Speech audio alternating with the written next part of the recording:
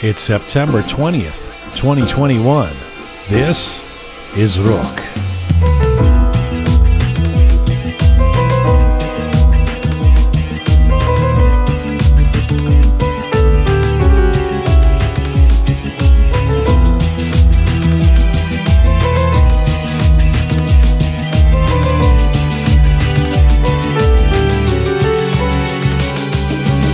Well, he has become one of the best-known names in Iranian rock music, and his group has recorded songs that can be sung by Persians around the world. Arash Sobhani and his band Kiosk were among the pioneers of Persian indie rock music in the early 2000s and have scored some big hits in the process. Now Arash is a TV producer, a TV presenter, and an activist as well as his work as a musician, but he's just released a new album and related film that is drawing comparisons to the style of Pink Floyd's The Wall. Arash Sobhani joins us for a feature interview. Plus, we have your letters of the week.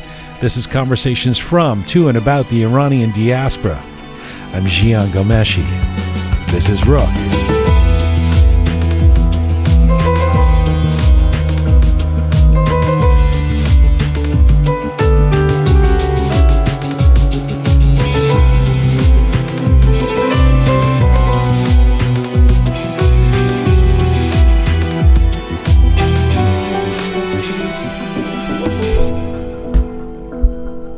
Hi there, welcome to episode 146 of Rook.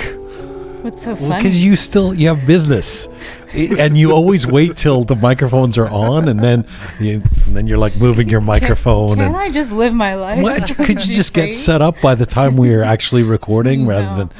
I live by my own rules. No, it's the microphones are on. We're about to start talking, and then Keon's hitting the table and moving the things. And ladies and gentlemen, we're keeping all of this. I hope you're keeping well wherever you're tuning in from around the world.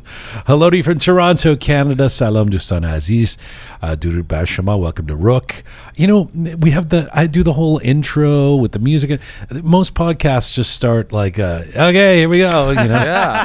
and no one cares about this whole intro that I do. You got the music. I'm timing the words. I write it out. Beautiful. It's epic. Does anybody listen to it? You clearly, when I say no one cares, I mean you don't care, Keon, because first of all, you're typing things through the whole time I'm recording. As soon as we start, and I've got my little thing, you're typing, and then the microphones are on, and sure enough, Keon knocks over her shake and moves the microphone. Hey, there's a reason she's got the bulldozer title. Exactly. I live by my title. The bulldozer, yeah. You should get that tattooed somewhere. Oh yeah, I don't bulldozer. have any tattoo, but I'll get that right across my chest.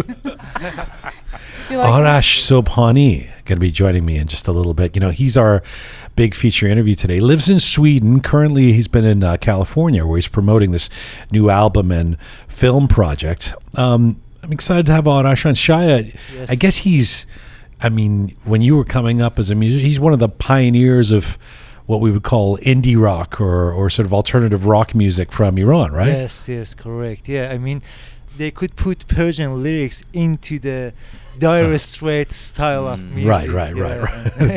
The Dire Straits. It's another one. Do you even know who Dire Straits are? I have no idea. You would know who they are. You would know if you were in Iran. They're another band that's like Pink Floyd. And what's that fucking band that I've never heard of? Modern Talking. Modern Talking. I love Modern Talking. They're not. Oh my God. You didn't grow up in Iran. How do you like Modern Talking? It's because of my mom. I don't know. So one of her relatives got her into it. It is the worst. Whenever I go and say, sometimes I think maybe I was wrong. Iranians love this. Let me go listen to this. It is the worst music. This horrible. I think it's a joke. I think it's a parody. I think they're joking. Like let's do some cheesy Euro pop from the 80s. Face, no name, no number. Okay, that's a bad one. But you're my heart. You're my soul. First of all, I've never heard of this band until my Persian cousin was like, the biggest band ever. Like he thought they were like, the Rolling Stones. You don't know Modern Talking. I like it. But Kiosk, and by the way, now we're going to get into the Kiosk. Oh no, right? Because Arash Sobhani is from the band I get Farsi. If we're speaking in Persian, we have to say kiosk, Yes. right? I don't like the sound But of that. again, in English, I think you would have to say kiosk, which is the way it's spelled. I'm gonna, when I introduce him, I'm gonna say kiosk, and then at some point, yeah, I just know. I know that there's Persians listening who are gonna say "In baba in balad nist esmeshun." They don't. He doesn't know what he's saying. They say and that in general. So they it's do okay. say, well, yeah, you know. Anyway, Arash has been, I mean, he's a musician and he's written this cinematic musical that we're going to talk about. It's like an album, but it's also got a whole long film attached to it that's kind of half animated. That's why in the intro I was saying in the style of Pink Floyd's The Wall. I mean, it's really cool what he's done. But he's also, folks will know, he's the TV producer of that Persia's Got Talent, and he hosted a show called Replay, kind of a music show on NBC Persia, and basically he's been busy as a beaver. Sounds like it. An expression you guys now know. Busy as a beaver. By the way, let me do my formal introductions of the Fabulous Keon and the Captain Reza. Hello, sir. And the Groovy Jaya. Hi, Ezra. Yeah. Now, at the end of the last show, because we were talking about busy as a beaver, Right. we were wondering what the Persian word for beaver is. And go ahead, Shaya. It's Reza, actually. Oh, Reza. I Yeah. said it, yeah. It's Jesus. It's Sage Abi. Now, Why is that so funny to you guys? because for us, kidding like me? we don't know these. Like last week was the first time we'd heard this, right, Kian? I mean, I don't water think. dog? Also, because you don't say beaver doesn't come up in a lot of Persian conversations. No. It's a Canadian animal, you know, or whatever.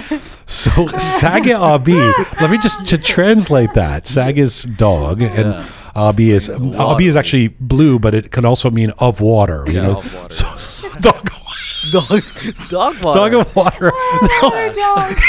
The funny thing for us is, like, could these brilliant Persians, the land of Rumi, could we not come up with a word rather than Imagine when the first time they named it. Oh, it looks like a water it dog. is clearly a dog of water again.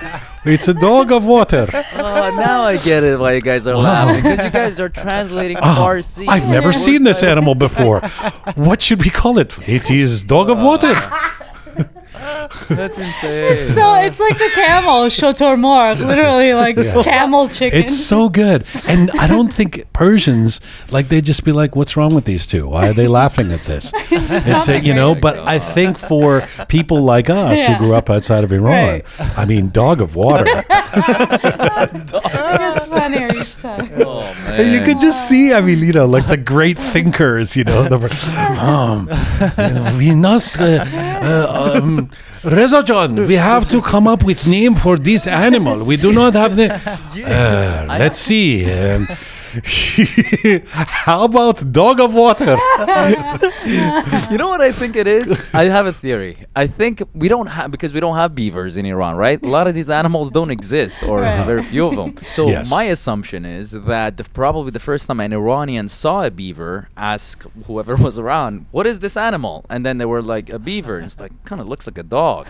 And it lives in the water. And they're like, yeah. It's like, all right, now we call it. Yes, we understand Yaobi. where the. Thank you, Reza. Yes, thank you for that. Very It looks like a thorough dog and it's in the water. Yes, we understand. It's like I like how Reza's like, you see, let me explain know. this. You guys are it looks a bit howling like a about dog, the name. and it goes in the water, and that's why they called it a dog. Yes, we get that. We're saying it's funny because it's so literal. It's like there was no creative name for this animal. It was just dog of water. We also have Asbabi. Oh, yeah. That's seahorse. What's We have seahorse? that. Oh, seahorse. No, not What? seahorse. No, What's- that's Asbe Daryai. Oh, Aspe Abi kudumuشه? Asbabi is hippopotamus. no. Oh, yeah, he's right. He's right. No. Oh You're my kidding God. me. Oh my God, that's amazing. What part of a hippo looks like a horse? He's right. Well, I don't it's know. big, so that's the only reference that. Horse water. He's right. He's right. I Water totally horse? forgot about that. Yeah. Aspe Abi. Wow. There's basically a bunch of animals of water. Dude, we only had cats, dogs, and horses. What do you expect? That is so good. That's right. And you just go through the list. Is it a Gorbe Abi? No. It is a Saga Abi? No. It is Aspa Abi. Oh God. And then we call seahorse Aspe Daryai.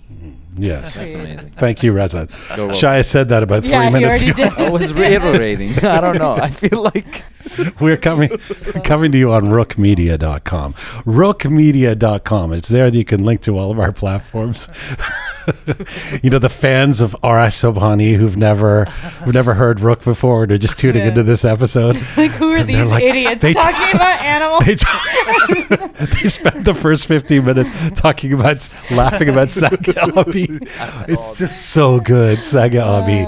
Also, the first time you said it last week, I thought Blue Dog. Like, I wasn't thinking Abi like of Yeah, water. yeah, I was yeah. thinking it's the Abi. blue dog. Oh, Like, water dog. blue meaning kind of, and you know, blue is in poetic terms is used to mean sad. So it's the sad dog. wow, you read way too much into Saga it. Abi. Who will speak for the beaver? The Saga Abi. That's amazing. The blue dog.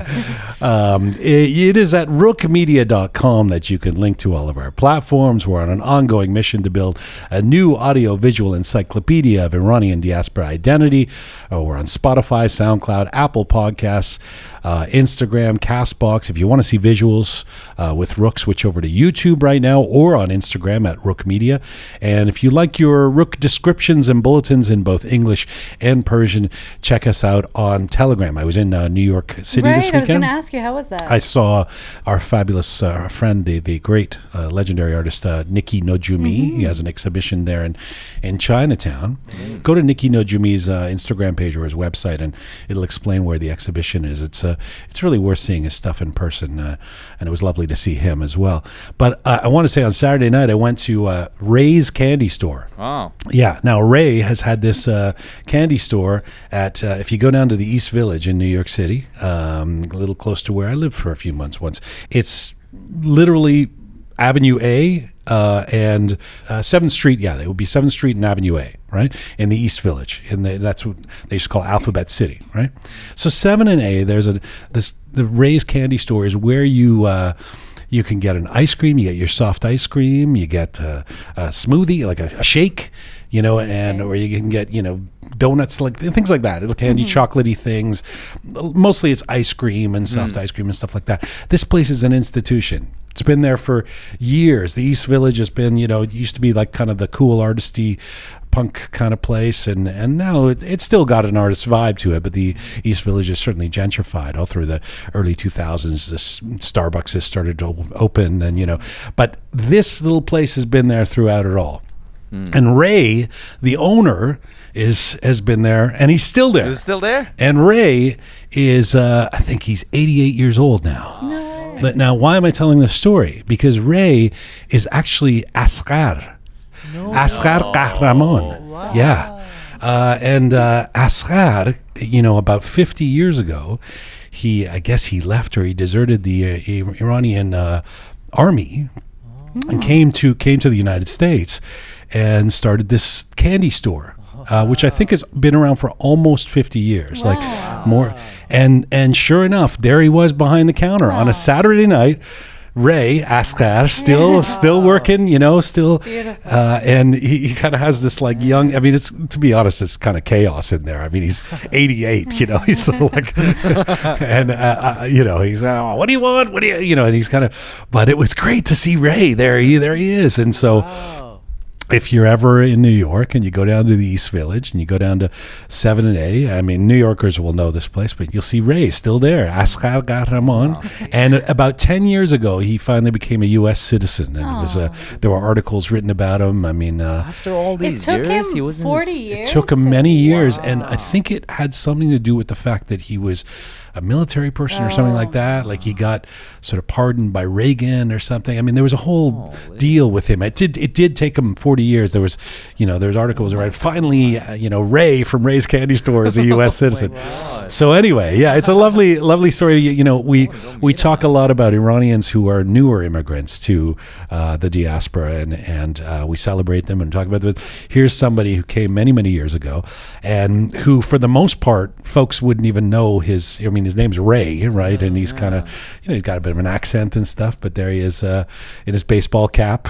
And while I was there, I was getting a vanilla, people. There was actually a few people who wanted vanilla ice cream, and the kid who was working there was like, we don't have any more. And then Ray /Asghar/kiosk said, no, we have. Go get the, and then he climbed up gingerly, got up to the top to fill the machine with some cream to get the vanilla ice cream. Yeah, it was lovely. Incredible. Well, two things. One, you made the same impression as you make of me. Asghar sounds a lot like me.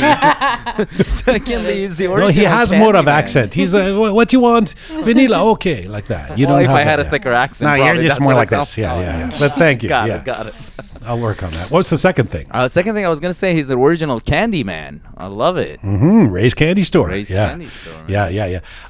And by the way, Reza, do you know how they got Saga Abi? they thought the beaver looks like a dog, and the beaver would go in the water, so they called it the dog of water. Oh my god.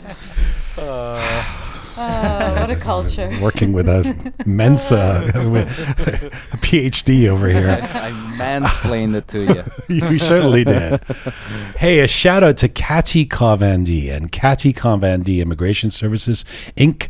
Kavandi.ca is the website. Kati is a certified immigration consultant and the CEO of her company. She's a very well-reviewed resource for those wanting to come to Canada. She's got offices in Toronto and Tehran. So Kati is an immigrant from Iran herself, learned the ropes of the process of coming to Canada, and has tremendous knowledge in immigration procedures and legislation. Her company acts as the client's advocate before the courts, government officials, IRB, IRCC offices. She makes herself and her team available throughout the whole process.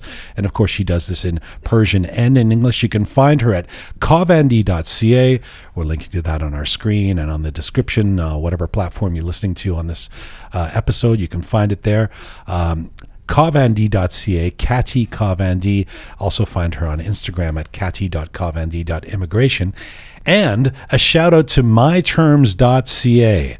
Anita and Arash Fazalipour, they're life partners and business partners, and the founders of myterms.ca, Keon. You know it by now, myterms.ca. I'm familiar with them. That's right. Mortgage company from Ontario, Canada. Really good record with myterms.ca, focusing on the service aspect of the mortgage business, and they are very well reviewed online as well. They specialize in multi-million-dollar transactions through institutional and private sources and represent a handful of wealthy private investors who focus on $1 to $10 million first or second mortgages. If you are a builder, developer, or a mortgage broker looking to team up with a great source, this company is what you need. Check them out online at myterms.ca or give them a call at 416-MY-TERMS if you're in Canada, 416-MY-TERMS, and they make it a big priority to give back to the Persian community as well. Thanks to Arash and Anita Fazilipour, myterms.ca. Today is, by the time people are hearing it, today was, election day in Canada. Yeah, that's right. Yeah. Right? Did you guys And vote? I did. I'm voting as soon as we end the show. Good. Yeah. Actually, you can vote in the building. I believe. know, Yeah. but How I can't convenient. because I Oh, don't right, live here. right. Yeah. That's right. People who Oh, live in yeah. this area, like Captain Reza. Yeah. Right. Now, Shaya, you probably can't vote just No, yet, right? no. Would you be excited to be able to vote in Canada? Yes, and also I love voting. Oh, Yeah. Oh. okay. Because it's a kind of social practice to contribute to the society. Yeah. Absolutely, yeah. It's kind of a passive form of it. It's 1x every 4 years or something like that. But still, it is political participation, and there are people who argue that these elections that we have are skewed as well here. But certainly, to have an election that means something in terms of the results, rather than something that's rigged or Yes. problematic the way it is back home, Yes. the other home in Iran, that is has got to be gratifying. So this election, for those people not who are listening and aren't in Canada, it's kind of one of those that's a bit of a referendum on our Prime Minister, on Justin Trudeau. You basically vote based on how you feel about Trudeau, and he kind of called this early election, it felt sort of opportunistic to some Right. people, that he was like, okay, maybe I can, because there's a minority government, maybe they'll get a majority and they still may, or, by the time people hear this, the results will be out there. But I wanted to say, it's still weird to me that Trudeau, because so many people have talked about Trudeau in this election campaign, that Trudeau has come to mean Justin, because when I was a kid, the prime minister was Trudeau, but it was Justin's dad. It was Pierre Elliott Trudeau, like up until 1984, for 16 years, the prime minister. So, basically, if you were born before that, the only thing you ever knew as prime minister is that guy, is Pierre Trudeau. Yeah. And Iranians are a lot of immigrants, but people like my dad loved Pierre Trudeau. So I guess we can already assume who you're going to you vote cannot. for. You cannot assume that. And I never say who I vote for. And I will tell you that I have voted for every party in my years in Green Canada. Party too? Even the Green Party Wow, ones. that Yeah. It's a waste of votes. Well, I've always voted based on what I believe in, but also based on the candidate. And there's sometimes when you're in a riding where your vote may not make a difference. In other words, you know who's going to get elected, and you can use your vote to support a candidate that you particularly like, or something like that. I mean, there's different ways different reasons people vote. Yeah. So no, you really actually can't guess, Keon. On the other hand, I think I have a sense of who you would vote for. I think everybody has a sense of who I vote for. And there's nothing wrong with that. As he's going on about the Trudeau. No, listen. I mean, I'm not suggesting that all Persians support the Liberals or should, and there's a lot of folks who are very angry at both Justin Trudeau and Pierre Trudeau at things that they really did that people don't believe in and all that. This is a simple story about my dad as an immigrant, but appreciating the multiculturalism policy in 71, etc. Yeah, I was gonna say, what's funny, the fact that Trudeau is still popular amongst a lot of newcomer Iranians. Which Trudeau? Justin. Oh yeah, like Justin. the Trudeau family. Justin. No, Justin is very popular amongst a lot of newcomer Iranians, and like you go on, especially when it comes to immigration, like people love him. You killed the vibe, didn't we? Talking about let's get out of this conversation somehow. Help us here. Jesus. It was better when we were talking about Saga Avi. It keeps getting worse. Yeah. This parachute is a knapsack. No one's gonna be left for ours, so funny. They're too busy writing angry letters at us. Yeah, really. Speaking of letters, we have some letters coming up later. Yeah, I will say today's letter of the week is like pretty gold. Oh, honestly. all right. I loved reading it. Well, we will get to that and more. The fabulous Keon, Groovy Shaya, and Captain Reza. Stick around. Let's get to our featured guest. My featured guest today is an Iranian musician and TV host and producer who's played a role in breaking the mold of what is defined as the Iranian sound. He has been the producer of Persia's Got Talent, the man behind the recent music TV series Replay, and was the host of the popular satirical news program on VOA Persia On 10. But Arash Sobhani is undoubtedly best known to Iranians across the diaspora and in Iran as the lead singer and guitarist of the Persian rock band Kiyusk. The band and Arash have been known for their catchy melodies and sharp, smart, satirical lyrics that highlight the paradoxes of Iranian society and its political dysfunction.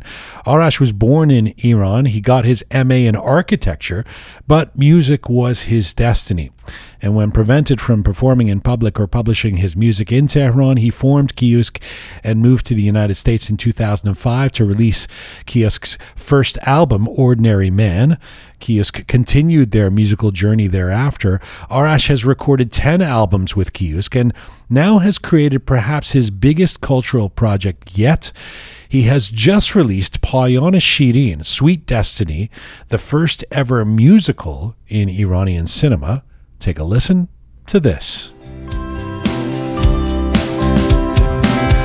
میشه وقت عمل چو هنر و ماست شد یه روز چپ شد و روز بعد راست شد هنر واسه هنر سیاست رو نفهمی چشما رو بست و هیچی رو ندید ماه پشت ابر میمونه ماه پشت ابر میمونه ماه پشت ابر میمونه ماه پشت ابر نمیمونه ماه پشت ابر نمیمونه. Little taste of Arash Sobhani and Kiyusk and a song called Ma from the soundtrack of the new animated and live action film Sweet Destiny. The film premiered on VOA on August 20th. It's now available online. The band will donate all proceeds from the film to the Iran Human Rights Organization, with the primary aim to eradicate capital punishment in Iran. And right now, Arash Sobhani joins me from San Francisco, California today. Hello, sir. Hi, Gian. So good to be here. Nice to have you on the program, my friend. You've been a busy guy. Persia's Got Talent, replay, concerts, appearances, a new album, a film project. I know you were back in Sweden, then in London, now in California. How are you coping with this breakneck schedule? Yeah, given the situation in the world with everything going on, everything's on stall in a way. We managed to have a kind of a productive year in 2021, and especially in 2020. Keeping myself busy, especially with TV projects. But this album was something that was in the making for quite a few years, actually. It took us 4 years to finish it. But I'm excited that, we managed to do this all while, nothing much was going on. Yeah, it's clear that you're an A-type personality. You you didn't use the pandemic as a chance to rest. No. It was actually the best time to catch up with the things you wanted to finish. It's funny. The last time you were on Rook, it was for our Pink Floyd special, and now you've gone and made, without being sort of melodramatic about it, the truth is it's the closest thing to The Wall that we have had in Persian music. This is what we used to call a rock opera, in the tradition of the band The Who or something. The sheer ambition of the project is audacious for me. What was the precipitant behind not just wanting to make a new record, but then to make it as a film as well, and to have a concept behind it? I think Pink Floyd is a good starting point, actually. I think we discussed how influential Pink Floyd has been on Iranian musicians, saying that, when you grow up, when you're a kid and you start your band, when you watch The Wall, that's the first thing you want to do. You always think like, can I do that someday? Can I do something close to that? So that's always in the back of your head, and the challenge is really, really attractive. But the experience we had from the previous album, having a concept album and telling a story, as opposed, having an album as one continuity rather than, selection of few songs, it doesn't make sense anymore. People do singles these days. And so we thought, it's probably time that we give it a shot, because the last album was a trial. It was really a delightful experience, and I really enjoyed it. It was based on a true story, though. And this time I thought, I could be more daring and try to do it. Maybe we can do it and pull it off, and we did. It is everything that people are not doing these days in the musical marketplace, and for business reasons they don't do it. The marketplace is now about digital downloads, singles, as you just said, quick hits. A concept album with a film attached to it that's not really about pop hits or a big thing out of the box. It's just not the current business model. It may be for a band like Radiohead who can bankroll it, but did it concern you that you were doing something that is definitely swimming against the tide of the current culture? Yes, I think in a way I was aware of the risk we were taking. And the consequences, obviously, as you said, there was no financial justification for a project like this. And it was just attractive. And we just felt like we should do it. We can do it now. Because we had enough talents and friends and people who were willing to help that made it possible. And I thought, while we have these resources, if you don't make use of it, and if you don't get everybody involved and do a project like this, we may never get a chance to do it again. And we were very lucky that we were associated with all these people who chipped in or helped us financially or with their talents and what have you, to be able to pull it off. So I guess we were kind of aware that this is not a financial project. Did you know you wanted to make a film and you wrote towards it, or did you write the album and then say, "Fuck, this has got to be a film"? No, we started, we wanted to have a rock opera film, and we wanted to have a story. So while we were writing the story, we kind of came up with sections, chapters, as you say, for different chapters for the whole story when we had the structure of the story, and then we realized where we needed songs and what type of songs could fit in. So it kind of evolved parallel. I mean, it's got to feel, you've been so identified more recently with being the TV guy, whether it's on air or behind the scenes as a producer, as a business person almost, as an executive, that I've got to think that it's got to feel somehow liberating or exciting in some visceral sense to be putting out creative musical content again. We'll get into your TV stuff later, but tell me about the emotions behind putting this out. It's really interesting, what you're pointing out right now, because I think to me it's always about telling a story or to sharing your emotions when you write a piece of music. And I've noticed when I talk too much in a period of time with people and open up too much, I kind of vent out my feelings, and then I don't feel like writing anymore. When I keep it to myself, I feel like it just bursts out in forms of songs. So when you're doing all these different projects, you feel like a lot of your energy and a lot of the things you want to say or do or explain or express, they kind of come out. And then when you sit down to write a song, you feel like it just doesn't feel original anymore to you. So to keep that balance has always been a problem for me ever since I started doing TV. That's so interesting. You should say that. That resonates for me. It's like if I sit down to write a song now, like I've said it all on Rook last week or something. I don't have anything. Exactly. I got nothing left, right? I'm repeating myself. Yeah. Right. So you have to somehow portion off or create boundaries around what you do to preserve your creative well. It's kind of dangerous, because you start to, after a while you start to realize, because people like us, we're not just, these days we're on social media too, and you think of something funny, you want to tweet that, but if you keep that and use it in one of your lines for a song, maybe it can work better, but you don't know what to do. So you start to develop different characters, you become different personalities. It's okay, things like this, when it excites me in this way, these are good for a TV show or for a tweet or for a post on Instagram. But if it excites me in this way, then my character, tells me to, maybe I can use it in a song. You know what I'm trying to say? But being the executive producer of Persia's Got Talent is surely not a substitute for writing a love song, is it?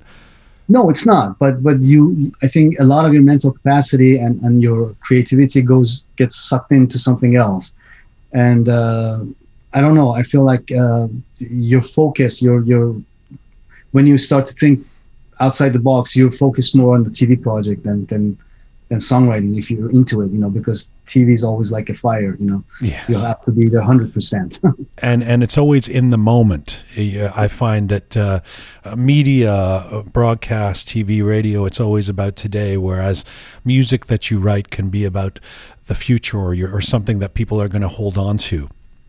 Exactly. But you feel that at that moment, you want to kind of preserve that moment and share it with people later. And again, I think you start to develop different personalities within yourself. That's the danger I'm starting to feel. Really? And how would you describe your different personalities? What are the different personalities of Arash Sobhani? I become more, I don't know. I never tried to sit down and kind of list, Here's the chance. Yeah, exactly. So on top of my head, I feel like when I'm working on TV projects, I've become very, very, very, very focused, and I kind of lose track of time and very objective.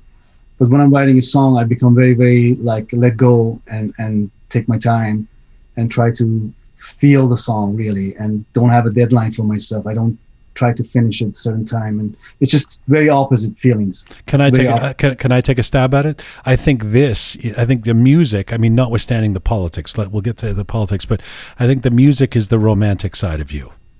Yes, I hope so. Hosting Replay is not the romantic side of you. It's, no. although it's a job well done. Let me ask you a couple more questions about this latest project in the film before we get into more of your background. If for people who watch it, and they can go see it online now. It's a wild mix of animation and real images. It's almost like, well, I mean, to a certain extent, it's unlike anything I've ever seen. I mean, I name checked Radiohead earlier, but it reminds me of a Radiohead video, except it's an hour long. Who came up with the aesthetic for this? It was a process, I think. We started from old picture photography, a very old image picture that was taken 150 years ago, and we wanted to base that as our background and recreate that. So animation techniques we discussed, and then after a lot of back and forth and kind of studying a lot of different techniques, we thought using old photos and images of Iran and kind of distorting them in a way, like the cartoons. A lot of the artist Ardeshir Mohassas has a lot of cartoons that have those characters, or the closest thing maybe in America would be the Gonzo, type of journalism that the type of cartoons they do, how they distort the characters. So we thought we can do that with real images because of the quality of the images from 100 years ago. They were not that good to kind of blend them in. So it was a process between myself and Kajart, the production company that did the animation. We went back and forth and we came up with ideas. But I sketched out the characters. I had the faces in my head. So I sketched them out and I told them, okay, I think this guy should look like this. He has a beard, he has a long hair, or whatever. And did you literally sketch them out? You can do that? Yes, yeah, I have the sketches. Yeah. Oh, wow. Well, you are an architect, so I guess that would be you know how to draw. Yeah, but it was cartoons. It was just to kind of communicate more. It wasn't a decent sketch, but they got the picture. There's a political impetus and narrative to the album and the film, and the proceeds are going to a human rights organization. It occurs to me, with Iran, where do we start? There are so many issues when it comes to contemporary Iran. Talk to me about why capital punishment was where you wanted to focus this. Looking at that picture, looking at the original picture, you see a lot of the bad things that the society has been carrying with it, this culture has been carrying with it in the last 100, 200 years. And that really, really kind of struck me in a way that I couldn't get it out of my head. And back when I was doing the political satire show, actually, I would get a lot of calls, emails from people inside the country that, they would discuss their problems because they thought I have a position, I'm in front of the camera, I can talk about their problems. And a lot of times you get emails, people, my brother's in prison, he's going to be executed in 2 weeks. Can you help? And, Iran has one of the highest numbers of capital punishment in the world. So yes. All of Iranian families, one way or another, know someone or a family that's been affected by this vicious punishment. And you don't know how to start talking about this, how to tell people, how to tell the society that this is wrong. This is definitely wrong. And we need to really take it serious. We can't keep killing innocent people like this. And so that's where it came from. I think it was very personal for me in a way. There is an execution we witness in the film. I mean, it's not a spoiler alert because it's the hat is tipped early on in the film, but we don't really know or find out what the crime is, and we never find out. Why is that important? It's important because it's not about justice. The whole circus is not about justice. It's just about showing power. It's about manipulation. It's about fear. It's about everything but justice. So it really doesn't matter who this guy is and what he's done. So purposefully, I don't even get into that subject. I thought maybe it was a commentary on the fact that at this stage, it seems like people are executed for such absurd or trumped up reasons that the crime actually, the quote unquote crime, becomes irrelevant. In a way, the song that you just played, Ma, has a verse that says, the convict is just like you all of you. His only sin was that he was caught. His only crime was that he was caught, and he's just similar to everybody else. So in a way, that's true. I mean, I don't know if you heard or not, but few months ago, they executed someone in Mashhad for drinking alcohol. It was the second time that he was being picked up. So according to Sharia, he should have been executed. So that's what they did. And I have drank alcohol. You drank alcohol. So all of us are potential victim of this vicious punishment. So it's a big thing. You know, the film has this. It's such an eclectic journey through this film because it's quite dark, and there's the historical images mixed with the animation.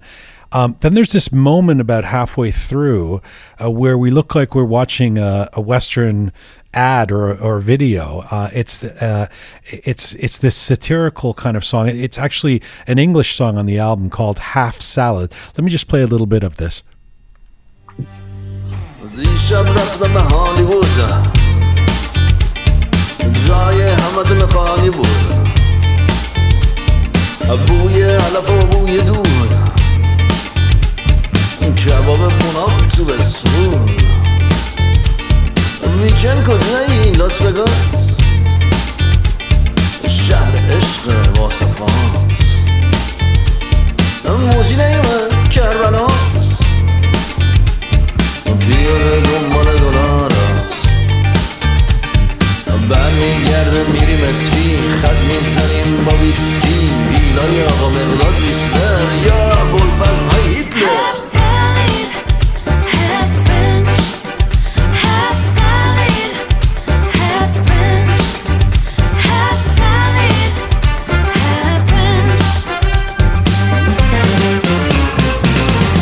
Little taste of the song Half Salad from the new Arash Sobhani and Kiosk film and album called Payana Shirin Sweet Destiny. I mean, that song feels a bit like an outlier, not just because it's English, but it's very satirical in terms of what the message. Tell me about that song. Yeah, it's about these characters, you know, like back to the original picture we were talking about. When I was looking at these faces in that scene, you see them today, you know them, you kind of know who they are around you. And it's about this group of Iranians who live outside of Iran. They're somehow connected to the government, to the regime, so they make a lot of money back home. So they're okay with the system there, and they don't mind the oppression. They don't mind people being poor. But they spend their money outside. They go to Vegas. They are in Hollywood. They go to Whistler to ski. And, you know, so they're happy with the status quo. So they're not complaining. And the double standard they have when they're outside of the country and when they're inside the country is what this song is about. You know, how do we know who those people are? It's the eternal question. Whenever there's a wealthy Iranian, I mean, you know, people say, "Oh, well, he's with the regime," you know, or something. I mean, how are we supposed to deconstruct that? I mean, it's. I know it's you can't really generalize and say whoever has money is obviously with the regime, because that's not the case. But you're in Canada, you're in Toronto, you know a lot. I mean, you see a lot of them every day on the street. Of course. I mean, and not to mention that this has been broken down. There's academics who've talked about the fact that there are now thousands of agents of the Iranian government or regime that are in the diaspora around the world. So this is, I mean, this is just a fact at this point. But I'm certainly not somebody who can necessarily discern who is what. I mean, there are a lot of those people. You don't need to be officially connected to the regime, but you can kind of see from the political views they have, how they behave inside and outside the country, like how they try to not pay taxes here, but take advantage of the social welfare or what have you, and then they go back in Iran and then again take advantage of the system there. So it's all about those people who are like half salad, half branch, which is rice. And they're half and half, but you know, it's a mixture of. It's about opportunists. That the status quo kind of it benefits them. Why, you know, there's exactly. why shake things up? They don't want to change anything, right. but they also want to have the benefit of the whatever is good here in the West. I'm gonna come back to that and the impetus that you clearly feel to speak out on issues as opposed to just enjoying the half salad, half bench. But let me ask you about one of the themes of the film and the album that seems clear. It's the identity and the voice of the individual and the lack of expression of that in Iran. You've said that individuality does not really exist in contemporary Iran and in fact in the Middle East. What do you mean by that? I think when you break it down, at the end of the day, it's about freedom and liberty in its naked definition. And you're not allowed to be a lot of things. a lot of things in Middle East. You're not allowed, I mean, from your sexual orientation, the music you listen to, how you want to dress, a lot of those things. And, you know, all the way down to what you believe in, what you want to read, and what you want to watch or listen to. So it's all about these basic freedoms. When they take that away from you, you lose your identity as an individual, and you have to belong. In order to survive, you have to belong to a club. You have to be part of a group. And that's what we see today. I don't believe all these little, you know, 16-year-old, 17-year-old kids we see on TV in Afghanistan picking up a gun. They know what they're doing. They don't know what they're doing. They just need to have to belong to a group to survive. And they don't know about, you know, radical Islamism. They probably don't know how to read or write. So that's the problem we see across Middle East. And I think that's a big deal. And it comes, and it's maybe a cultural thing. Maybe we should start talking about that. Maybe by respecting people's differences in every way. I mean, you and I might have the political different points of view, but we might support the same football team or things like that. Right. It's really comes down to that I see it. And I think camera and recording audio and things like that, they started to kind of give us the tool to start to, so we can create some sort of a very, very tight space for ourselves to define. You know, when you go on Instagram and you see all these kids try to create their own identity through social media. And I want to trace it back to the first time that people were photographed or were recorded. That's when they realize they have a voice, they have an image. So it's kind of about those things. It's a difficult one because I can't think, I think anybody who's listening to this would understand exactly what you mean, especially if they're of Iranian background and thinking about the context of contemporary Iran, that the suppression or the boundaries that are set naturally sap the individuality out and create this kind of this herd. And at the same time, I feel tentative about saying that because one doesn't want to undercut the individuals. I mean, the young fashion designer in Shiraz who's doing her best to be an individual and doing some really interesting work in Iran today, right? Isn't that individuality? That is, and I think that's actually something that is the struggle. That is the form of a rebellion in a way.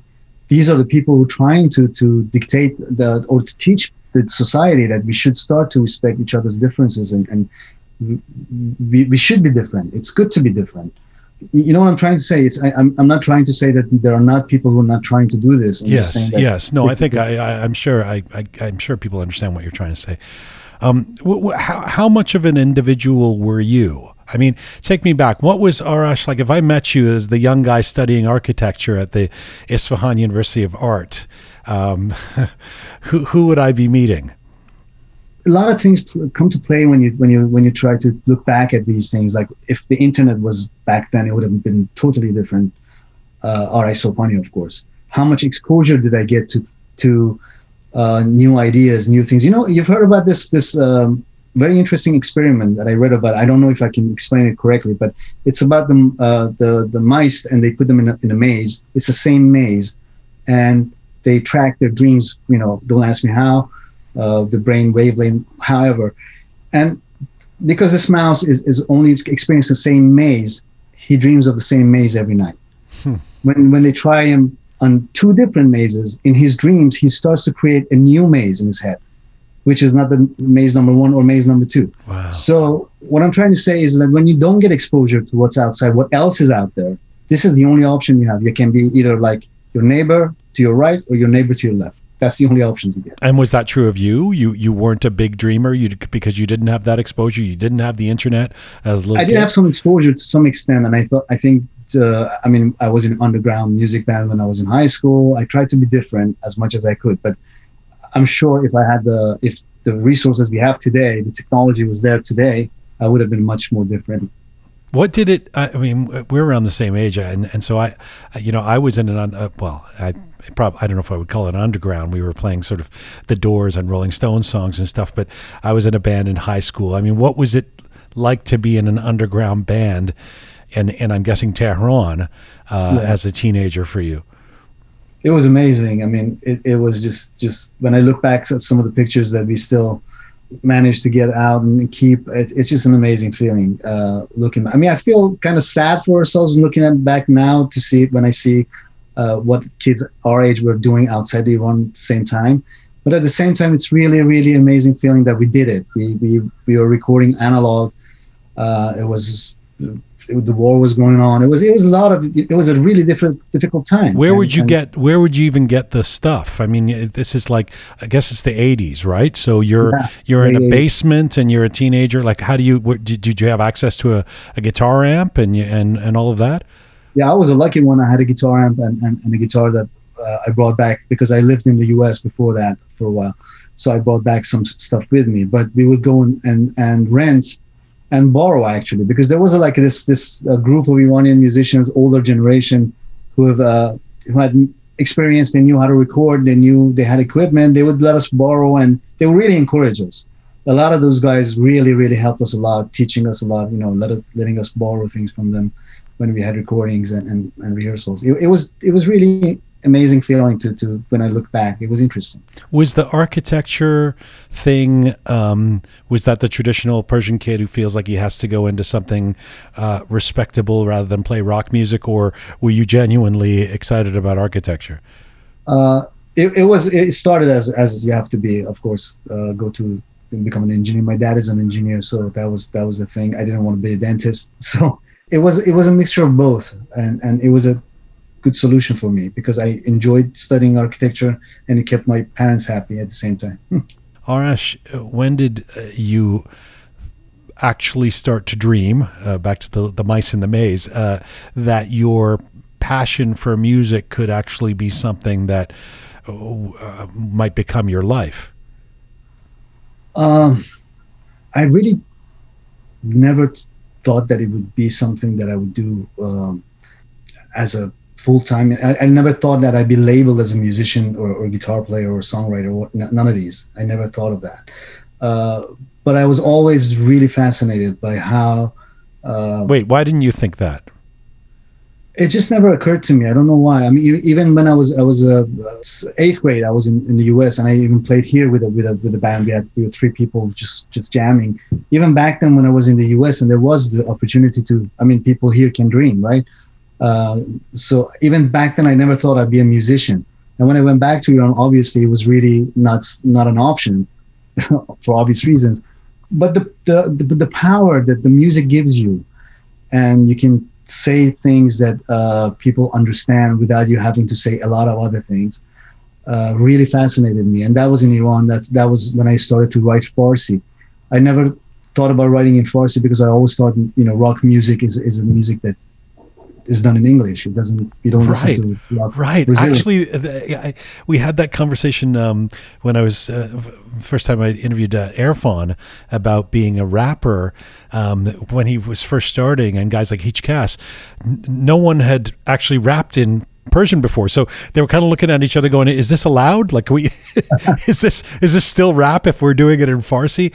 So it occurs to me that would be to a certain extent the same in some strands of rock music. I mean, obviously there were rock bands in the 70s, predating the post-revolutionary crackdown and all that, but in terms of the kind of music you would end up playing and pioneering to a certain extent, there really was no blueprint, right?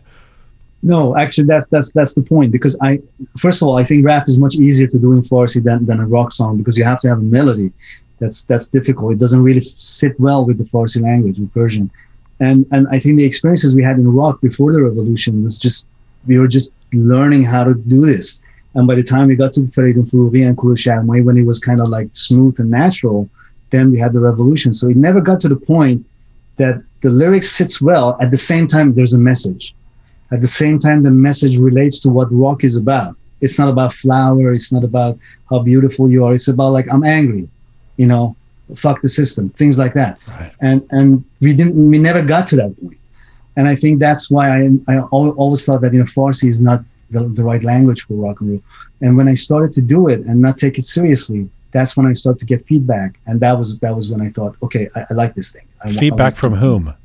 I started writing songs for other people, but obviously those songs had to be approved by the government, so they were not really. There was no message to it. It was just like basic stuff. But when I started to write for myself, and I said, let's try this, let's give it a try, and just say whatever you want, and I would play it at parties, and from my musician friends, and the feedback I got from them. And you know, inside you, when you're doing something that's right, you know, you feel like you don't even care if people like it or not. You feel like, okay, this feels good, this feels right. And that's when I thought, I like this thing, and I think I can do a lot of things with this. What was the band you had with Houman Javid? Was it Raza Shab or Raza Shab? Yeah, tell me about Raza Shab in the early 2000s. Yeah, that was a interesting time. I mean, it was like just about the time that Khatami became president, and there was talk of reforms and the new generation and all of that good stuff, and they kind of started to loosen up a little bit. The regime, they started because there was so many young people just coming out of university. They were demanding a lot more. There was satellites. People knew what was going on outside the internet and all of that. Anyway, and so they kind of laxed a little bit. You could do concerts and you could record albums, and music was a little bit more tolerated by the government. And we decided to do this band. We had a band when I was in high school called Tatar 2, which what we were talking about. We would borrow stuff from people around. But this was a legitimate project. We thought, okay, we'll do a band. We go after to get permission. We'll be a decent band. We go perform. You know, we get permissions and perform, do the paperwork and everything. So that's how we went ahead. And it was me, it was Ramin Behna and Shahruz Molai. And then we brought in Houman and Farzan to sing for us because none of us were singers. And we did one of the very first rock concerts after the revolution, maybe. And it was an amazing experience. You know, I was thinking about your the big move that you make, and big in terms of not just your personal story, but the launch of Kiosk. Which I'm just going to, for the sake of this interview from now on, called Kiosk because it sounds better in English. And I remember previously one time you had said it's okay, you could just say kiosk because it sounds wrong either way. When I'm speaking English, if I say kiosk, it sounds like what's this guy saying? And I know for Persians when I say kiosk, they try and correct me. So let's just say kiosk for now. But the launch of that band in a big way coincides with the move to America, and that's 2005. And I've been thinking about that, going, okay, so Khatami 2003, the reforms, for better or for worse, ostensible reforms, etc., the opening. Why would you leave in 2005? And I'm wondering if it was the realization that those reforms, I mean, I know Ahmadinejad gets elected in 2005, but tell me what the precipitant was for leaving at that point. By 2001, I would say I knew that I wanted to leave. It didn't take me long after Khatami was elected to realize that this is fake. But I couldn't leave then. I had to finish my army service and then apply for visas and do the things and immigration and things. And I actually applied for immigration to Canada. But when 2005 happened, then I just knew that there was no point in staying even one more day. I couldn't stand it. I mean, the minute that I woke up, I remember I was staying with it because I was going back and forth between the US and Iran back then. My parents were living in America and I had a green card, so I could come here and go back. And I was undecided, what to do. I had a very good job in Iran and I really liked, being with friends and my job and everything.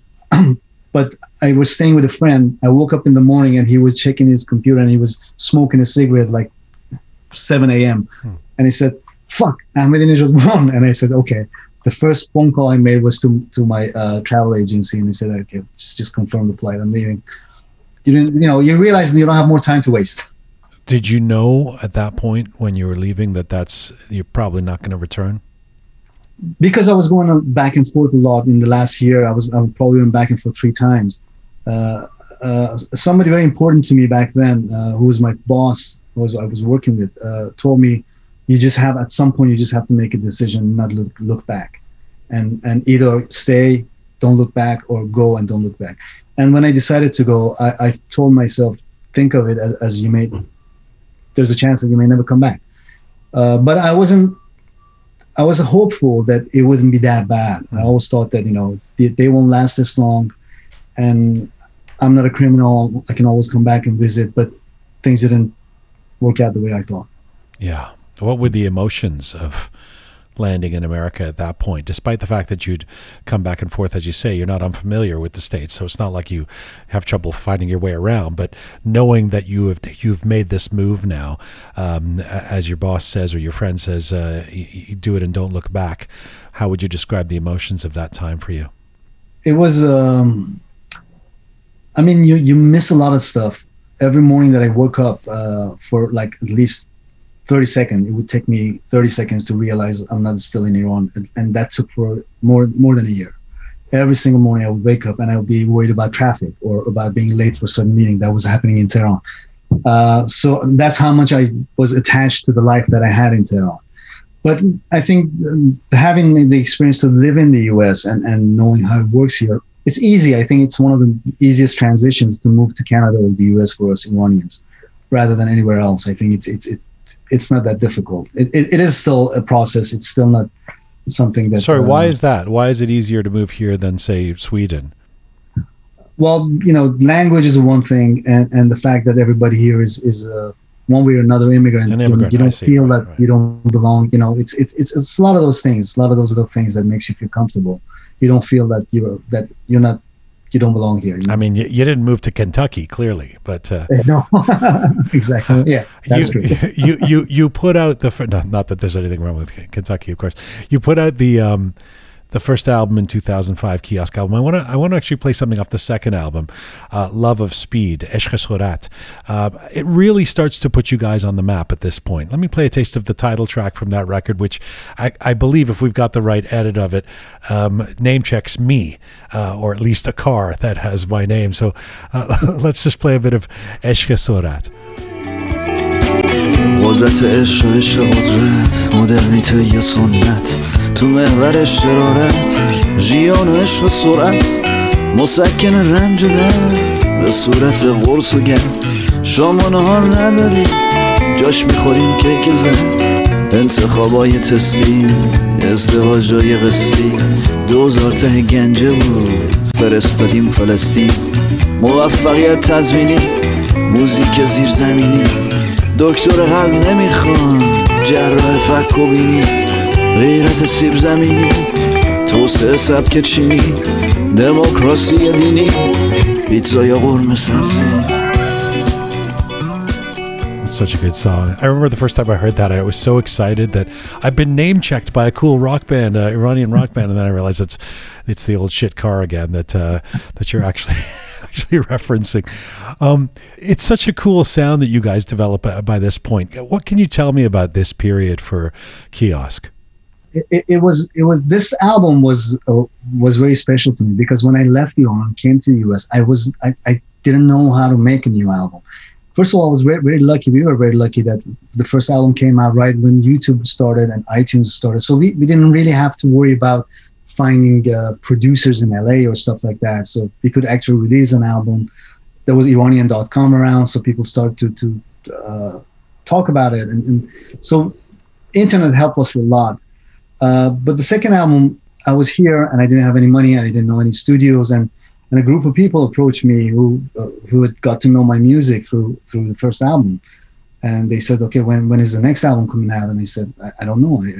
I don't know how to do this here because I'd have to have like a home studio and I haven't thought about it really. I had the songs. I had a lot of songs, but I was busy just settling in. And they offered to help. And that's when I went to Toronto and with Ali, we recorded it there. So when it came out and the first, the music video was very, very slick and nice.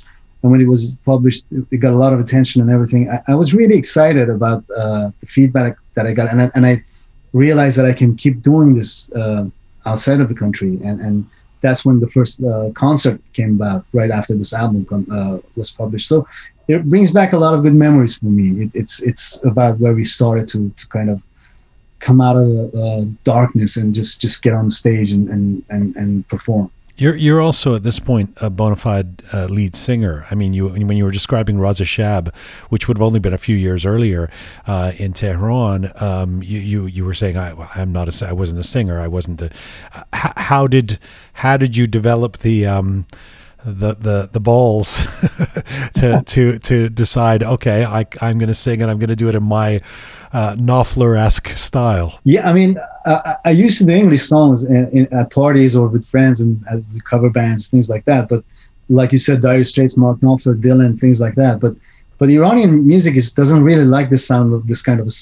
They really need you to scream, to have a big range, and I always wanted to find a singer for the band. Nobody would want to sing the songs, and this is a true story. When we were doing the first concert in San Francisco, it was in Great American Music Hall, and we had few musicians. The only person who knew me from before were the bass player and the drummer from Iran, which I had played with them before in Iran, but the rest of the band were new.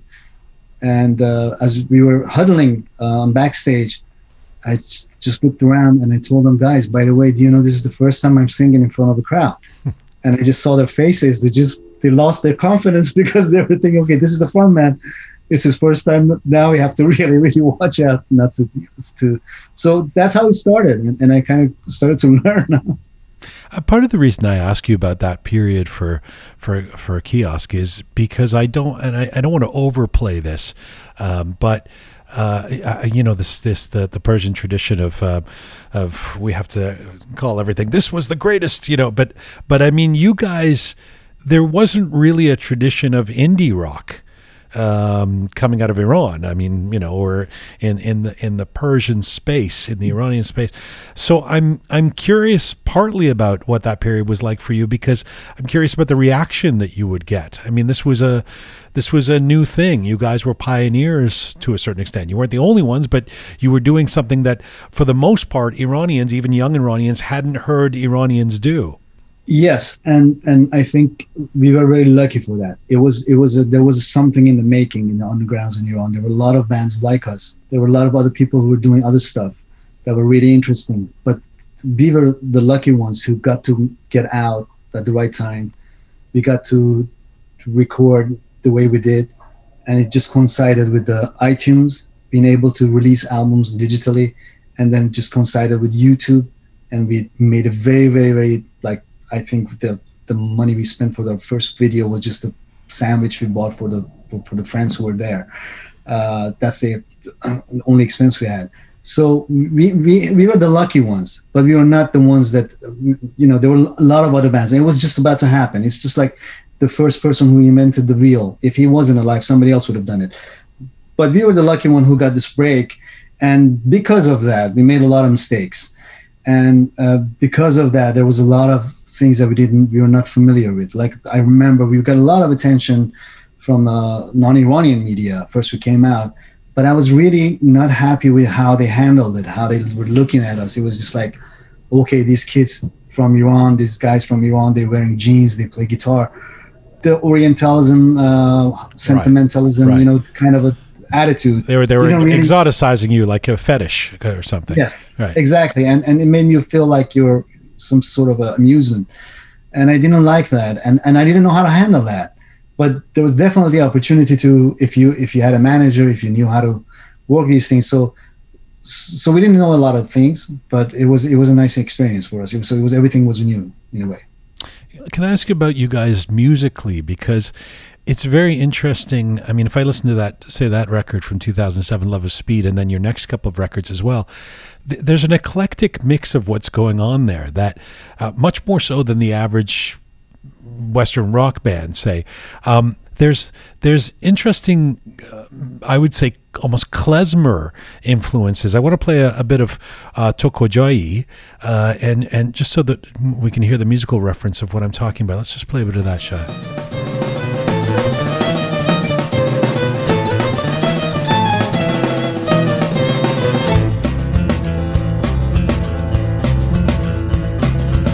اون از ستاره این از ما اون از شب تاریک و این از راه این از من تنهایی بی هم سفر تو کجایی اون از غروب این از سحر گفتی منتظرم بیا از سفر حالا که به خونه رسیدم تو کجایی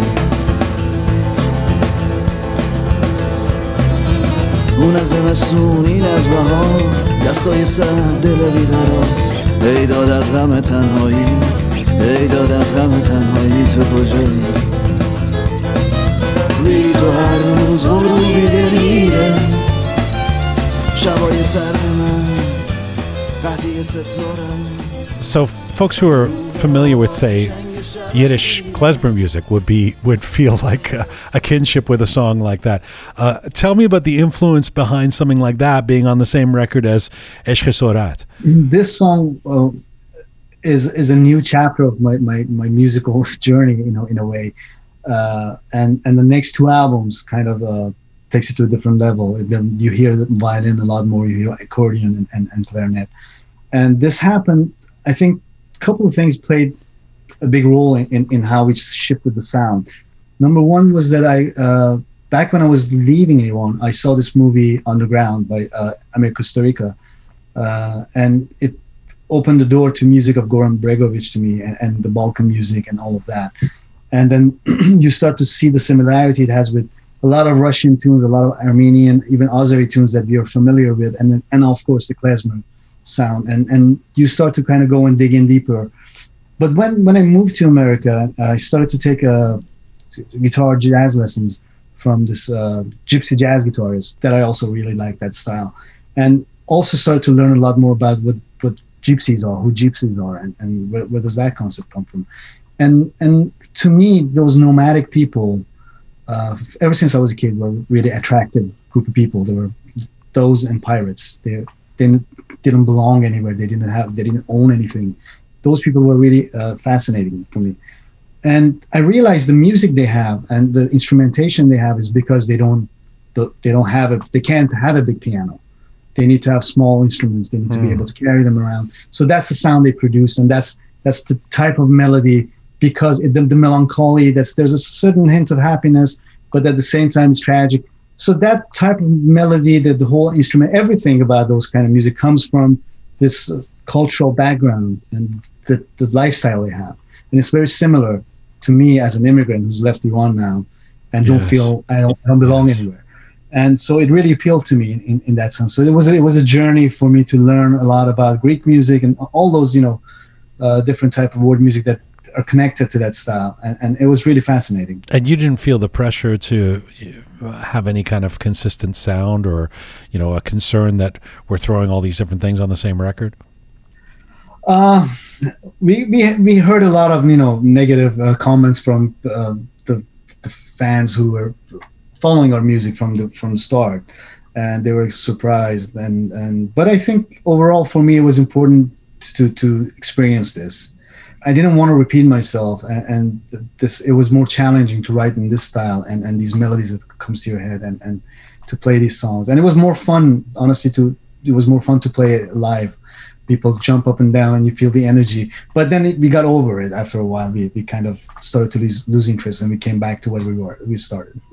Over the next couple of albums, Arash, you guys really hit your stride, both musically and in terms of being known. I mean, you have a huge hit with Say Yaron Bia, becomes this big song that everybody around the world who's of Iranian background recognizes or can sing along to with you guys and your version of it. You make this curious decision in the midst of all that in 2010 to become the host of a VOA show called On 10. Why did you want to move into media and television in the middle of your burgeoning music career? It wasn't something that I decided to do as a career move. I wanted to write, and I wanted to be involved in a production in the Iranian media, because I felt like there are so many things that I can contribute. And it was about the content, it wasn't about the message, it wasn't about being in front of the camera or hosting a show. But when I moved to VOA and started working for VOA, things started to just evolve in a way that I ended up there. It wasn't something that I wanted to do. And even before ending up in front of the camera, I really thought about leaving VOA altogether, because I knew it was going to head that way eventually. But when I was presented with the challenge, and I felt like this is the best decision for a lot of other reasons, I took the chance, and it was a fun experience. It was you know better than anyone, I guess, because you've done this. There's a lot of pressure when you're in front of the camera. It's a totally different game when you're in front of the camera, and or being a producer behind the camera. Yeah. And you feel the pressure, and it starts to get into you, and you really have to be careful. You really have to be ready for it. Yeah, and the first time I was doing it, it was also sort of a satirical kind of show to a certain extent, and you even in that context, you realize that when you're in media, as opposed to when you're doing your songs, that can be allegorical or metaphorical or indirect in some ways in terms of the message or the politics. That's not necessarily available to you on camera, you know. And so I wonder if this was more of a vehicle for you in terms of wanting to affect change than you felt like your music could be. Exactly. I thought that was the reason I joined VOA, because I thought that there is things that I can contribute to bring about change, and media is one of the best ways to do that. And I thought my music, it takes a while to record a song to get to certain people, but if you have a weekly program and you're writing for that weekly program, you can instantly convey your message to millions of people. So that's how I got started into TV and media. And honestly, I started to like the pressure. Not the pressure of being in front of the camera, because that's a different thing, but the pressure of having to meet deadlines and keep certain qualities and being on your toes all the time. So that was attractive to me. That's the type of things that I enjoy doing. Let me segue into the politics. By the way, the pressure of doing certain things. I remember the first time I started doing TV, I realized, having been in a band for a decade, that I'd never really had a boss before. I'd never really had, I mean, when you're in a band, I mean, you have managers and, you have agents, and you got to get to the gig in time, but you're really calling the shots. You sort of, let's wake up at 10 a.m. or let's stay up till 3 a.m. and write a song or whatever it is. And all of a sudden, you're right. I mean, TV and media is all about deadlines. It's just imposed, and there's so much to navigate there for an artist that can be kind of crippling in some ways, or educational in terms of figuring out structuring your life, So I guess that was something of a shock to you as well. True. Yeah. But it's attractive. It's very attractive. Why is it attractive? You start to, I don't know. It brings out my competitive side, which I don't have usually. It brings out a side of me that I feel like, can I meet this deadline? Can I do it better next time? Can I, it just engages me in a different level. So let me ask you about politics, and because anyone who knows you or knows of you or follows you knows that you're pretty outspoken about your politics and about Iran. And you've said, I've in researching and watching some of your interviews and things you said that you believe that those of us in the diaspora have not done enough to let the people of the world know what's going on in Iran and to support the people there, our brothers and sisters in Iran. And on the face of it, that statement just seems accurate and obvious and important, and at the same time I want to turn it on its head and say, well, why do we need to? I mean, why feel the need to be political? What if someone were to say, there's not much you can do, take care of yourself, just be a great artist, inspire people, make them happy with your music as a distraction? Why do you need to be political? I really don't know where to start, because it has different levels. First of all, I think as a human being, we're living in a time that things can change for worse in a very drastic way, have a very, very tragic outcome if we just let it go and be indifferent and don't do anything. We see that evil, the forces of evil, I don't want to be dramatic, but we see that forces of evil just taking control over countries in the Middle East one by one, and there's so many people suffering. So as a human being, you know what's happening there, and you know how people are feeling there, and you know what the shortcomings are, and you're kind of familiar. I don't know what's happening in Senegal, I don't know what's happening in Burma, but I know what's happening in Middle East. And as a human being, I should be sensitive about it, I should be affected by it, and I should talk about it. So that's one thing. But hang on a second, before you get to the next thing. When you use the word indifferent, is not taking political action tantamount to indifference? Is that the same thing as indifference? Well, you don't need to be a political activist, but you need to be sensitive about it, I think. I mean, when we're doing fundraising, if you're doing a petition, if it's about calling your congressman or whatever, these are little things that anybody can do. I mean, and this is not being a political activist. It's just a citizen. It's you have freedom, you have liberty, and you have responsibilities that comes with it. Okay. And the second thing is about being an Iranian and being from a country that we know what kind of a background and cultural heritage has, and we know that this is not what we deserve, and we know that generation after generations in the past 40 years have been ruined by this regime, and just to be quiet because we managed to get ourselves out, and we don't care about what happens to the rest of the people there. I don't think that's fair either. So I think it's those two things always kind of play a role in me being sensitive about this. And how much are we responsible for the predictable outcomes of the governments or the places where we do live? In other words, if I'm living in Canada or you living in Sweden, am I not responsible to what's happening down the street here in Canada, or should I still be thinking about what's happening in the streets of Iran? Oh, definitely. You should be. I mean, you move there, that's your new home, and you're definitely sensitive. I mean, if you're sensitive about these things, you're definitely sensitive about what's happening down the street too. But a lot of times I see on social media, people start to have differences in let's say in their host country. Like let's say two people in Toronto, they don't agree who to vote for the mayor. They're both Iranians, and over that issue, they start to fight and they start to argue about what's happening inside the country in Iran. Those are two different issues, and I think we should be able to differentiate that. And I see a lot of these days. I see a lot of fights on social media over why did you guys vote for Biden or why didn't you vote for Trump? Right. And this is a different story from what's happening. So I know they're connected, but it's still.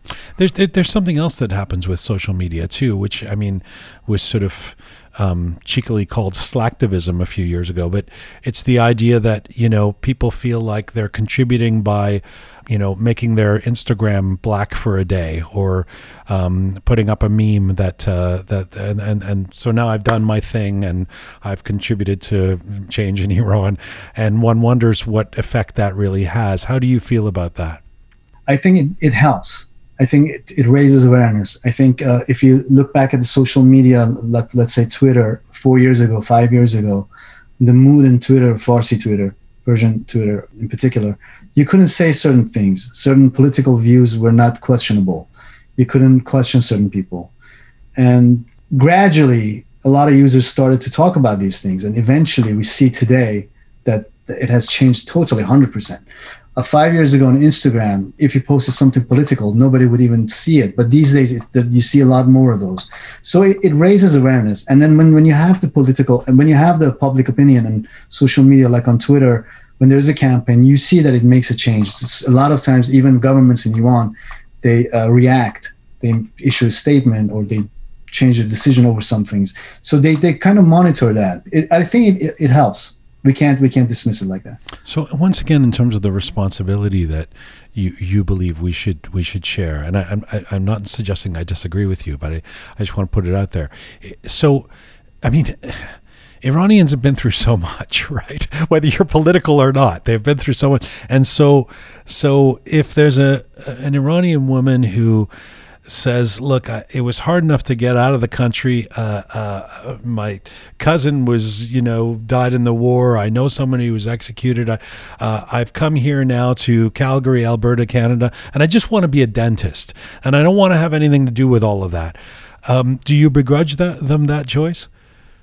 No, I understand that. I understand a lot of people take that position, and it's their personal choice. A lot of people become hypocrite if you don't care about politics and you just stop worrying and you just move on. That's one thing.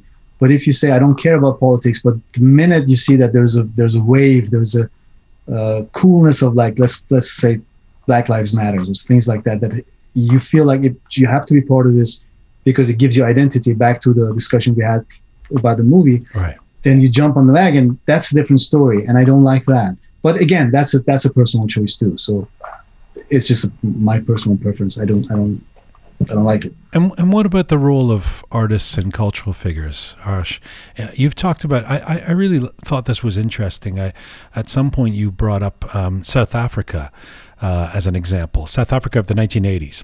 And those of us who were alive at that time, even those of us who were the kids, we remember this, how artists came together to bring attention to what was happening in South Africa. What do you believe, which was apartheid, of course, what do you believe we can learn from that example, from that experience?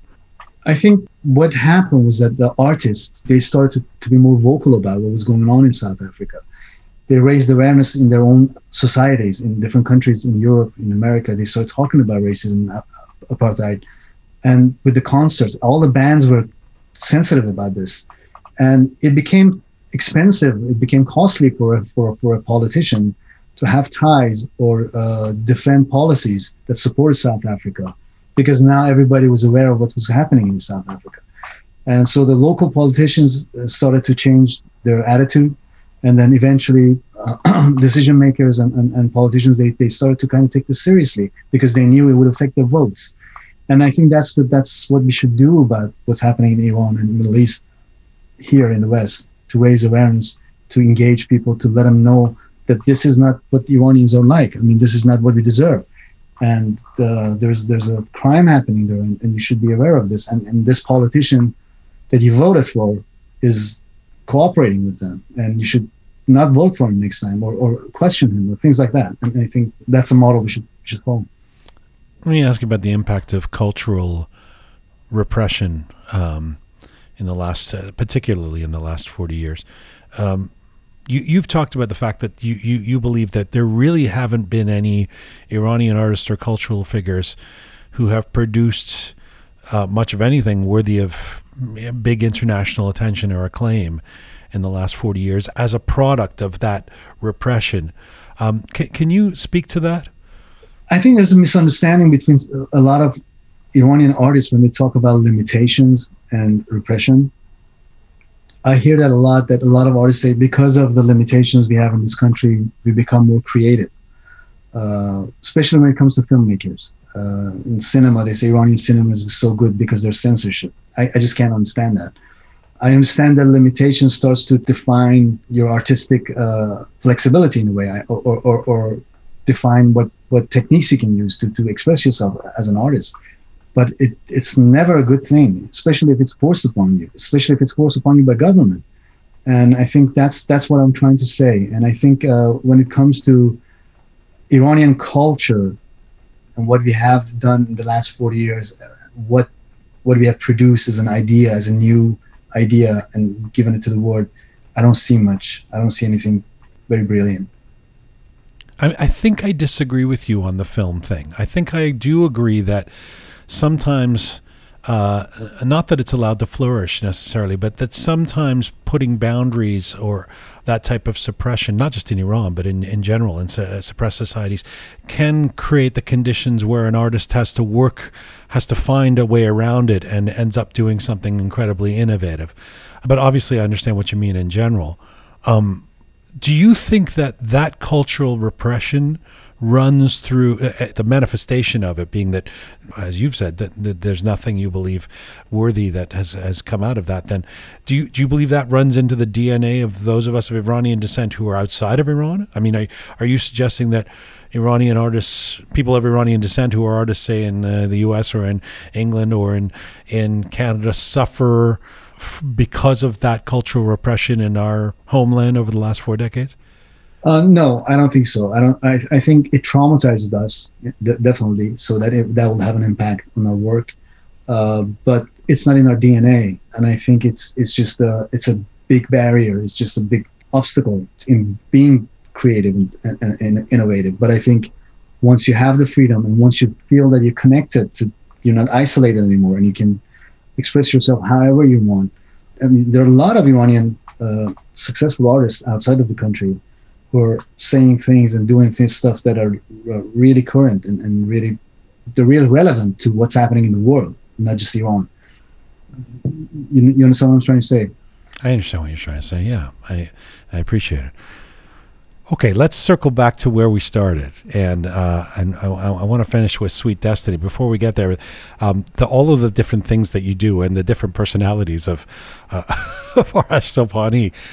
I mean, one of the things you've done in recent years is to be the producer of Persia's Got Talent. I'm trying to reconcile that guy with the guy who's just been talking for the last 10 minutes, who's very serious about wanting to create change and the kind of dialogue that you've been having. What do you get out of that, out of the TV production side of what you do? Yeah, I mean, when I was offered to do this project, I thought to myself, oh my God, entertainment is so difficult, and I'm not such an entertaining person. I wonder how I can pull it off, and how can I really connect with this project? Because I wasn't a fan of like these entertainment shows. I never watched a lot of entertainment shows before moving to Europe. And when I was offered to do this, and I started to plan for it, and I started to think, okay, and where can I find these people, and where can I do this, and all these problems started to kind of like suck me in.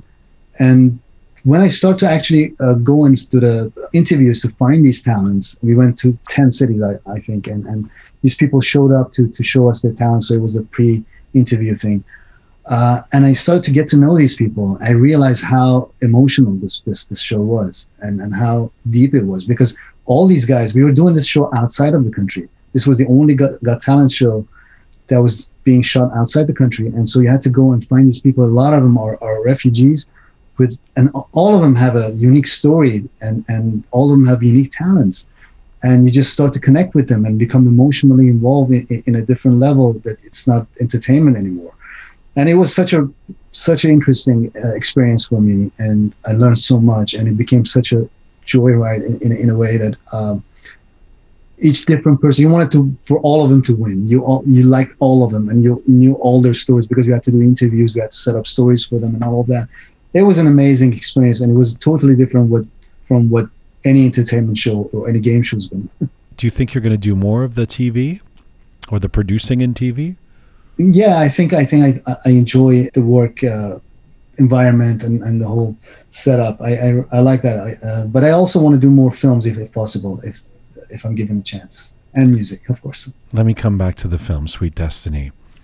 What is your greatest hope of what will come of this project? I didn't start it with a goal. I started as telling a story. But what I would like to get out of it right now is for people to see it. I want it to be seen. I want it to get exposure, and I want people to start talking about it and to start talking about the issue. And I hopefully want to see more bands doing things like this, and more artists dedicating their work to causes like this. So that's my hope, if I'm not being too cliche. You know, I usually, to speak in cliches, a prototypical question that one would ask someone like you at the end of an interview like this is, are you hopeful about the future of Iran, or whether change can come? But I may take a stab at answering the question, and you can tell me if I'm right or not. I tend to believe that someone like you, who spends the amount of time, passion, and sweat making a film when it's not the right business model of the moment, about capital punishment in Iran, throwing your music and your artistry in there and really wanting to amplify the voice around that. I believe someone like you really is ultimately an optimist, that you believe hope can happen, that you believe change is possible. Otherwise, you wouldn't be doing all that. Am I right? That's true. That's very true, especially with what I see today in Iran. I mean, it's about the new generation that are really, really energetic, objective. They know what they want, and they seem to be a lot more experienced than we were when we were their age. So I'm hopeful with them, and I hope that we see change very soon. I tell the story to almost anybody who asks me this question, and I'm sure that you've had the similar story when you were in Berlin. You get in a cab, and most of the time you start talking about the wall. A lot of times you start talking about the wall and how was it? Were you here? Were you living here when it happened? And a lot of times you hear them say yes until 24 hours before the collapse of the wall. Nobody would have thought of it. So it's just like that. So I hope that we live to see that day soon. Arash Sobhani, I appreciate the time, the perspective, your candor, and I thank you very much for doing this today. Thanks so much. I really enjoyed this. Bye-bye, sir. Thank you. Bye-bye. Arash Sobhani, a member of the band Kiosk, an Iranian musician, TV host, and producer who's played a role in the breaking the mold of what is defined as the Iranian sound. He's just released Payana Shirin, Sweet Destiny, the first ever musical in Iranian cinema. You can hear the related album on Spotify, watch it on YouTube. Arash Sobhani joined us from San Francisco, California today. کتاب و نوار و اقلام فرنگی نقاشی و تابلوهای به اون قشنگی همه رو بردا ببر به من نمیاد بردا ببر چیزی نمونده دیگه از این رابطه روزنامه یه کهنه و لامبای سوخته اونا رو هم بردا ببر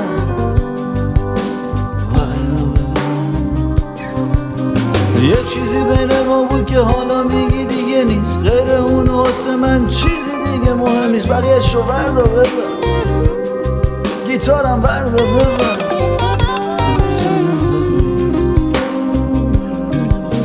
یاد اون روزا از ذهنم پاک نمیشه خاطر تو چمدون جا نمیشه اگه نمیگفتم اونم بردا ببر چمدونم بردا ببر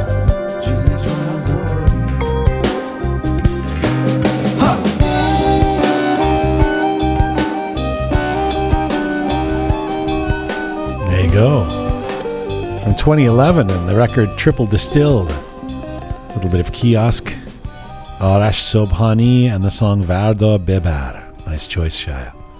Nice choice. I love that.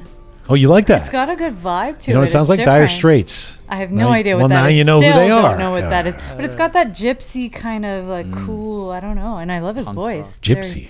I don't know, you know that violin sound? The It kind of klezmer sounds sound very... Uh-huh. that we discussed. Yeah, I love it. I really That's love a it. great. That is a great song. And the microphones are back on for Captain Reza, Groovy Shaya, and the fabulous Keon. Arash Sobhani. He's extremely politically outspoken. Like, Yes. Because I got to know Arash when we interviewed him for Pink Floyd originally. Yes. Before that, I wasn't really aware of his music. But and then Really? You didn't know no, I Kiosk when didn't, you were no. coming up? No, All I right. didn't. I didn't. Because it was like when I just moved to That's Canada. right. I You was had already trying come to Canada. Yeah. And I was trying to listen to like consume myself, like consume as much as English content as Right. possible. So Right. I was I didn't listen to him, but he's not listening to every like there. He doesn't have one song that is not political, does he? Like every. No, there's some love songs. Yeah. Like this one Varda Bebar is what Oh, I I think thought this was about migration and like. No, as it's well, about like- the fight between. I can imagine it was about the fight between him and like his partner, and like interesting. همه چی رو Varda Bebar. Yeah. Interesting, because I thought like it You was were about- projecting that onto it. I Captain know Reza. now that like I listened to it Yeah. like before that as well. Like when I research him, every song of his that I listen to, I'm like, oh, this means this, and I'm reading like way too much, and I'm like, this is political as well. No, but no, I don't think everything he does at all is. There's been many songs that aren't directly sort of political, but it's interesting that it's in direct contrast to some recent guests we've had that have directly said, "Look, I'm an artist. I don't Yeah. need to be political, Yes. and even I speak by being an artist, or I speak by that's what I do." You know, so it's interesting to have Arash say. That he really believes everybody should be, they should be using their platform. If you're Yeah. outside of Iran and you're not, making your voice heard politically, that, he's taking issue with that. And that's very interesting. I agree with him, actually. I take issue with people that have the platform to really help their people. And especially in our culture, we have a lot of effed up issues that we need to voice and, grab attention from the general public. So to have a platform and not use it for the good of the people, it's very hard for me to digest that. So I'm on the side of Arash. I think it's your public duty to Yeah. to some extent. I gotta. You see, can't yeah. you can't just keep your mouth shut completely while your people are getting murdered on the Well, street. That, to but on me, the is a other big hand, issue. if you're, a female singer who's spent your life fighting to just be a female singer, and you're now in the diaspora and you're a Persian female singer, for example, even just being that person is kind of on the cutting edge to a certain extent, let alone having to, I mean, why shouldn't that person have the right to say, look, I don't want to get involved politically. I just want to do my work, and I want to be an artist and lead by being an artist. I mean, to each their own, but it's not even a political issue at some points of time. Usually it's a human rights issue, and that it's very hard for me to see that when I see someone like that has so many followers, so much publicity, yet they don't voice anything. Yeah, but I Yeah. mean, for example, I'm talking about myself. I'm not that kind of person who writes a political song or Right, like- that's not your style. Yes, but because the female cannot sing in Iran, I choose to work with female singer. So it's my political act. It's my kind of rebellious act. But there's also, I mean, I remember we had this debate around Parviz Tanavoli, who right. chooses to not be particularly political, and I just think there is a lead, and certainly this has come up with Asghar Farhadi recently, when Right. a lot of Iranians around the world were taking umbrage at the fact that he had not more directly spoken out about atrocities or things going on in Iran when he was celebrated at the Cannes Film Festival. But with these guys, I mean, given the stereotypes and the negative images of Iranians and sort of ideas that people continue to have in the West, I just feel like Parviz Tanavoli, being an amazing sculptor that is globally renowned, and that people and a beautiful human who speaks so in such lovely ways, and isn't that a great example for our community to the world? Does he also need to be holding a placard and be saying he opposes something or other? I don't know. I guess I can't answer that. To each their own. Well, your answer is that's not enough. You think he needs to it's be just- political? No, I mean, everybody has their own reasons. I guess I'm just saying that if I were in the same position, I couldn't sit back and not say anything. It would be very hard for me to sit back and watch my people get killed and murdered and just awful atrocities happening in my country and just not voice an opinion on that. I can't. Yeah, and you're voicing your opinion here. Yeah. And it could get you in trouble sometimes. It could, maybe. It was sometimes within the team even. Yeah. Well, I guess you don't want to go to Iran and get a nose job now, Kian. No, I'll just go to Turkey. It's okay. Which also arguably could be just as bad. But anyway. Did you, now your nose job, Reza, did you get it in Iran or outside of Iran? Where was You do Like, have I a know fine it's- nose, the same though. story. He has the no. There's no nose that looks more like it's been nose jobbed than Reza's, and yet How about How do we this? know? Maybe How it about We hasn't. don't know. We'll if never you know. can actually prove that I got a nose job, I will pay for your nose job. Okay, let's take him to a plastic will- That's surgeon. actually worth it to me to All try right. and find out exactly Get an where you got your expert. nose job. Examine me. Put me through X-ray. I feel like it's too late for me to get a nose job. I should have done it years ago. And I think So you're I've done too something hard on about this yourself. huge, monstrosity. It's not even that. Okay, well, from certain angles, from the side, it's not so Maybe- bad. But then he turns an angle, and I'm like, and whoa, there's a never shadow mind. cast over half the room. But No, it suits you, the truth is it isn't that big now because the rest of me has fit into nose. larger. I tell you, I've told you before. When I was a kid, I mean, Okay. I was 1/4 of the size I am now, and I was Yeah. super skinny, but my nose was exactly the same I've seen size it is now. pictures, yeah. I mean, people were Poor just like, kid. in the Austin Powers movies where Fred Savage has like a big mole or Yeah, something yeah. on his chin, and they said, "Don't look at the mole." Whatever. Like people were like that with my nose. They're like, don't mention his nose. Nosy. Hey, shout out to Arash Sobhani, but also Arash and Anita Fazalipur, the founders of MyTerms.ca, a successful mortgage company in Ontario, Canada. They believe in educating their clients to understand every aspect of the financing being obtained, and they see each transaction through from beginning to end to make sure they are closed with ease. If you're looking for a mortgage in the Toronto or Greater Ontario region, go to myterms.ca, myterms one word.ca. They're among the best, and both Arash and Anita make it a priority to give back to the Persian community. Big thanks to them and myterms.ca. Also a big thank you again to Kati Kavandi and Kati Kavandi Immigration Services Incorporated for making this edition of Rook possible. This is a full-service immigration firm that offers all inland and overseas immigration services, including temporary visas, permanent visas, PR extensions, citizenship applications. Kati and her team are available to inform and assist you as their client throughout the whole immigration process. If you want to come to Canada or you are here and need support, you need an immigration counselor, Kati is your person. Kavandi.ca, Kati Kavandi Immigration Services. All right. Keon, I think we got you ready? You got your all right. It's Monday. It's Letters of the Week.